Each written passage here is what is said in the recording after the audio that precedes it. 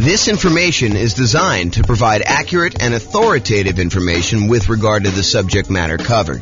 It is offered with the understanding that the presenters are not engaged in rendering legal, accounting, or other professional services. If legal advice or other expert advice is required, the services of a competent professional should be sought.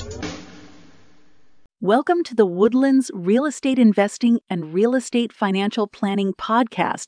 Learn all about investing in real estate in the Woodlands, Texas, with a combination of real estate financial planning and modeling with numbers specific to the Woodlands, plus syndicated, more generalized recordings of live and pre-recorded real estate investing classes. Not all of them specific to the Woodlands.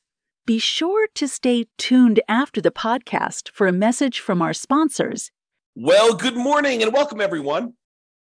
I am James Orr, your host, and today we are continuing with the series we have on how to improve cash flow. And specifically, today we're going to talk about how to improve cash flow during the stage of marketing your property for rent or rent to own. Really doesn't matter. We're really just talking about the marketing of your property that you have, that you're rented out. So if you've kind of been to some of the previous classes on this topic, we've kind of broken out the how to improve cash flow into several stages. So for example, we have a stage for when you're searching to buy a new rental property. And we've covered that one already. We went over all the different strategies when you're searching to buy a property. Then we have a stage where you're financing the property. You found the property now, you're about to go put financing on it, and you're thinking about all the different ways that you might be able to improve cash flow on your rental property while you're financing it. And that's actually the largest group, it has the most number of different strategies for improving cash flow, is the financing section. Then we've covered the section on how to improve cash flow when you're thinking about which real estate investing strategy to use, whether you're doing a lease option or doing house hacking or nomad or niching down to focus on a specific type of clientele or whatever you're doing there. And then we've covered this section on how to improve rental property cash flow when you improve the property, when you could do things to the property itself. Today, we're covering how to improve rental property cash flow when marketing the property. And then we have two other sections that we've yet to cover, and that is how to improve cash flow for properties that you already own, and then how do you improve cash flow on properties that you're currently renting out. So we'll cover those later on, but today we're focusing in on how to improve rental property cash flow when marketing the property. And honestly, this is going to be a relatively short class because there's really only 4 things that we can do when we're marketing the property to rent to make sure that we're optimizing the cash flow on it. And those are, number 1, make sure that you've optimized the marketing itself, which we'll talk about here in a little bit. Make sure that you maximize the exposure you're getting on your property. Make sure that you have like top-notch sales skills for being able to convert inquiries on your property into closed signed leases with tenants or tenant buyers. And then lastly, optimize the showings you have for when you're showing your tenants or potential tenant buyers the property itself. Okay, so let's start off. And it's really not that much to cover. I think a lot of these are going to be obvious, but I wanted to make sure we cover them so that we could be comprehensive because there's about 88 different strategies that we use in order to improve cash flow. Some of them are really obscure and a lot of people are not going to be thinking about them. And then some of them are really, really obvious in your face, but I want to tell you about them in case maybe they're not obvious to you. Or maybe you've not thought about them, or maybe you are, you're about to rent your property, or you're about to go buy another rental property, and you're thinking about the different discrete stages, and you're not thinking about these things in advance when you could be preparing for it. For example, maybe you need to do some prep into improving your sales skills, and you should do that early on so that you're not overwhelmed trying to close on a property and get the property marketed and rented and all that other stuff. And you're also thinking, man, I should probably learn how to, become a better salesperson to be able to, get the tenant or tenant buyer in this property converted into an actual signed lease and a profitable rental. So let's talk about this. So optimizing your marketing. And this is really about things like, do you have professional grade photos? I've taught classes before where I show the photos that some people are using on their rentals versus someone who has professional photos.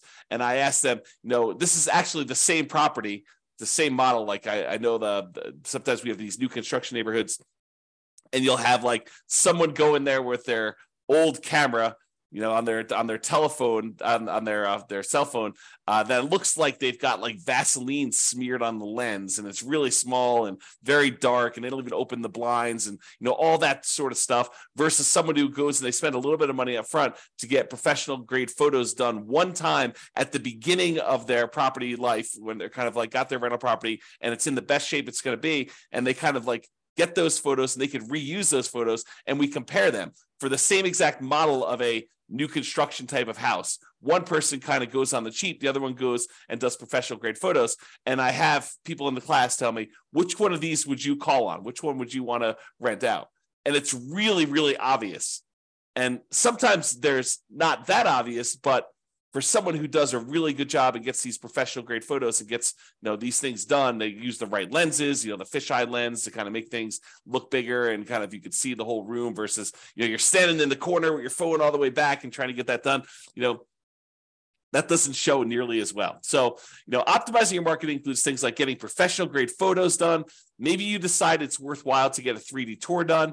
I think that it's helpful in a lot of cases to do that. Or maybe you're going to do a video tour where you walk through the property with a video. And that way, when you're marketing the property, maybe when your prospective tenant calls, you say, look, I'm happy to email you over a video tour of the property, or maybe you include it in the marketing up front, and you can give them an opportunity to see it. Might improve your conversion ratio once you get them in the property, because they've actually gone through video-wise and seen the property and been able to do that. So really, optimizing the marketing materials you have for the property, whether that's photos or 3D tour or video or flyers or whatever you're going to do, or the signs you're using in order to do that. In fact, let me go just add those right now as I'm thinking about them. The flyers and signs, all the marketing materials that you might have could actually improve the marketing you're talking about. So whatever you could do to have professional grade marketing, I think is important.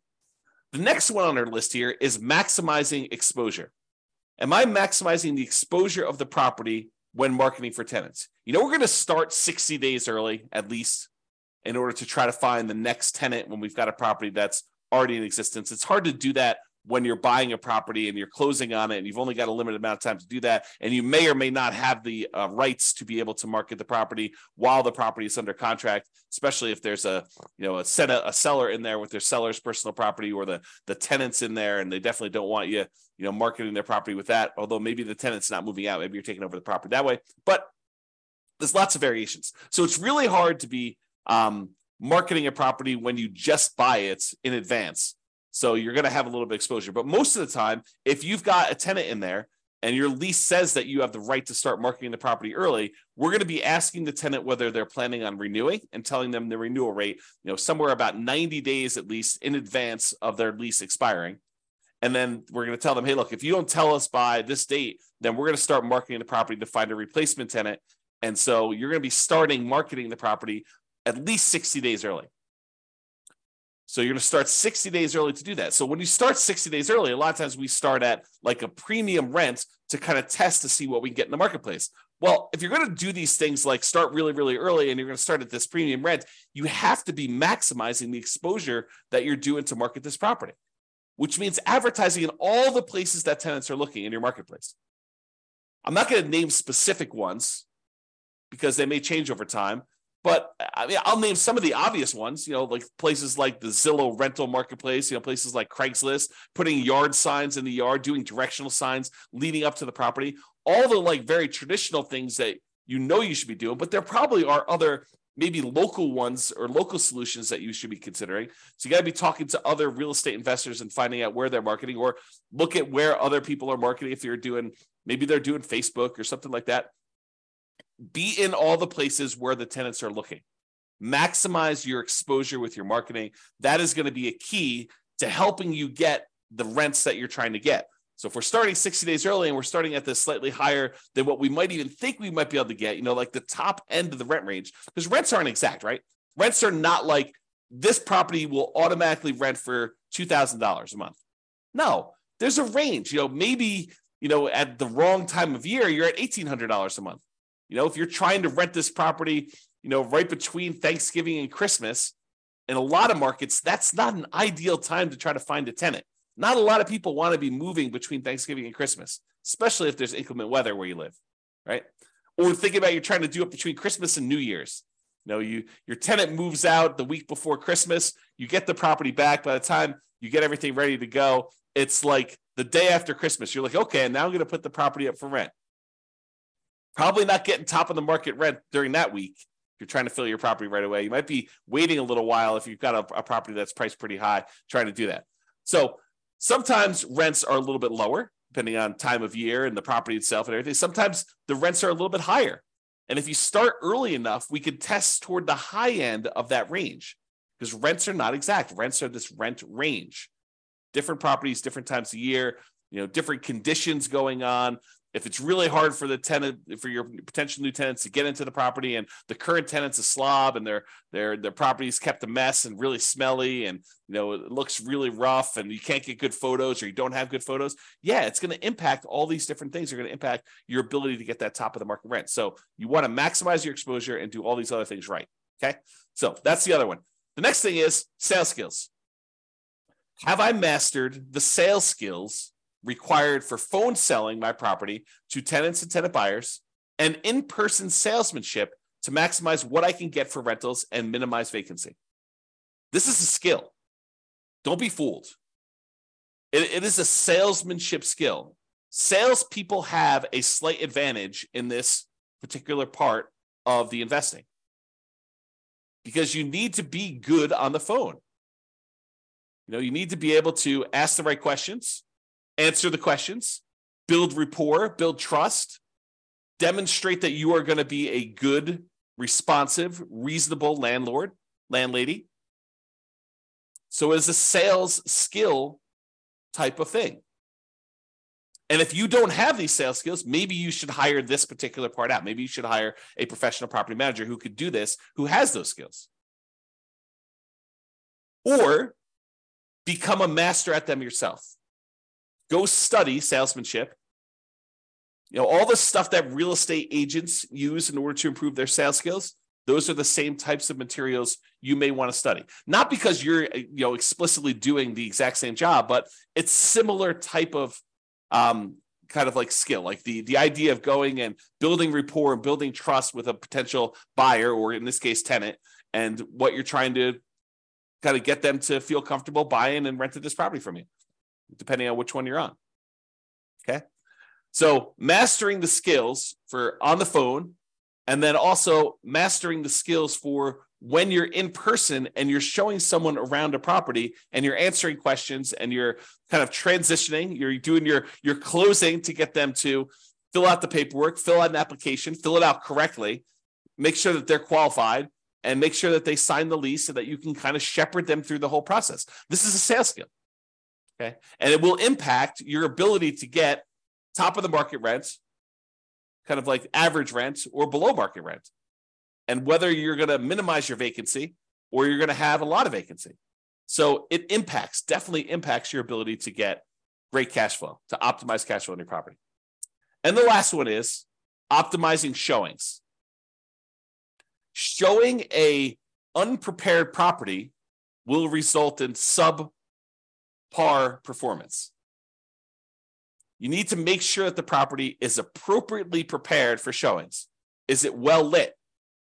Are all the light bulbs working? I mean, like obvious stuff. When you kind of like do the showings, do you open up all the blinds to get sunlight in so that someone doesn't come in and say, wow, this place is really dark? Like, I don't think I'd want to live here. It just seems really gloomy and poorly lit, especially if your tenant has got they like it dark in their bedroom or something like that. You need to go in there and make sure that the place is well lit, that people can see in there, and make sure that it looks good and that it smells good. If your tenant is not the most clean, your current tenant is not the most clean kind of tenant in the thing, maybe you have to do something about that. Or if it's a vacant property, definitely do something about that. Make sure the property smells good. Make sure all the repairs are done on the property. You're setting the tone for the relationship you have with the tenant when you're showing them the property. If you're the type of landlord that has all these different deferred maintenance items that are left undone, that is signaling to the current prospective tenant or tenant buyer that that's the type of landlord you are and that things are not done, they're not repaired. So make sure that these things are done. Make sure that it's clean. Make sure that it's neat. Maybe reward your current tenant for helping you keep the property clean, neat, smelling good, well lit, and let you know if there's any repairs that need to be done so that you could do them before you do these showings so that you can get maximum rent. Okay, so those are the tips we got for improving cash flow when marketing your property. Remember, optimizing cash flow is really about maximizing the income we have on the property and minimizing the expenses. And when you're marketing a property, you're really helping with both. You're trying to get that very top of the edge, top of the rent range rent, and you're trying to minimize any vacancy you have by getting the property occupied in a reasonable amount of time. So you're really working for both ends when you're marketing your property. Minimizing your exposure, or maximizing your exposure, I should say, when marketing your property helps you maximize that income you could generate from your property. So it's really better to think about all these different stages for optimizing cash flow. Take a more holistic approach and optimize at various stages to make sure that you're getting the maximum rent through all the different parts of buying your rental property and getting it rented there. All right, so that's all I got for you. This has been James Orr. I hope you enjoyed this class and I hope you implement some of the strategies to improve your cash flow. That's all I got for you for now. Bye-bye for now. With home prices up, mortgage interest rates up, and rents up, but not quite enough to counteract the higher prices and interest rates, cash flow on rental properties in the Woodlands is harder than ever. Book a call with the Real Estate Financial Planner to apply our proprietary 88 strategies to improve cash flow on your rentals. See the show notes for a link to schedule your call and improve your cash flow today. If you're a real estate agent, lender, or professional in the Woodlands that wants to help our real estate investor listeners, consider reaching out to learn about collaboration opportunities with this podcast. We'd love to add more value to our listeners by having you assist our investors buy, sell, and finance their real estate investments. See the show notes to schedule a call to discuss collaboration opportunities.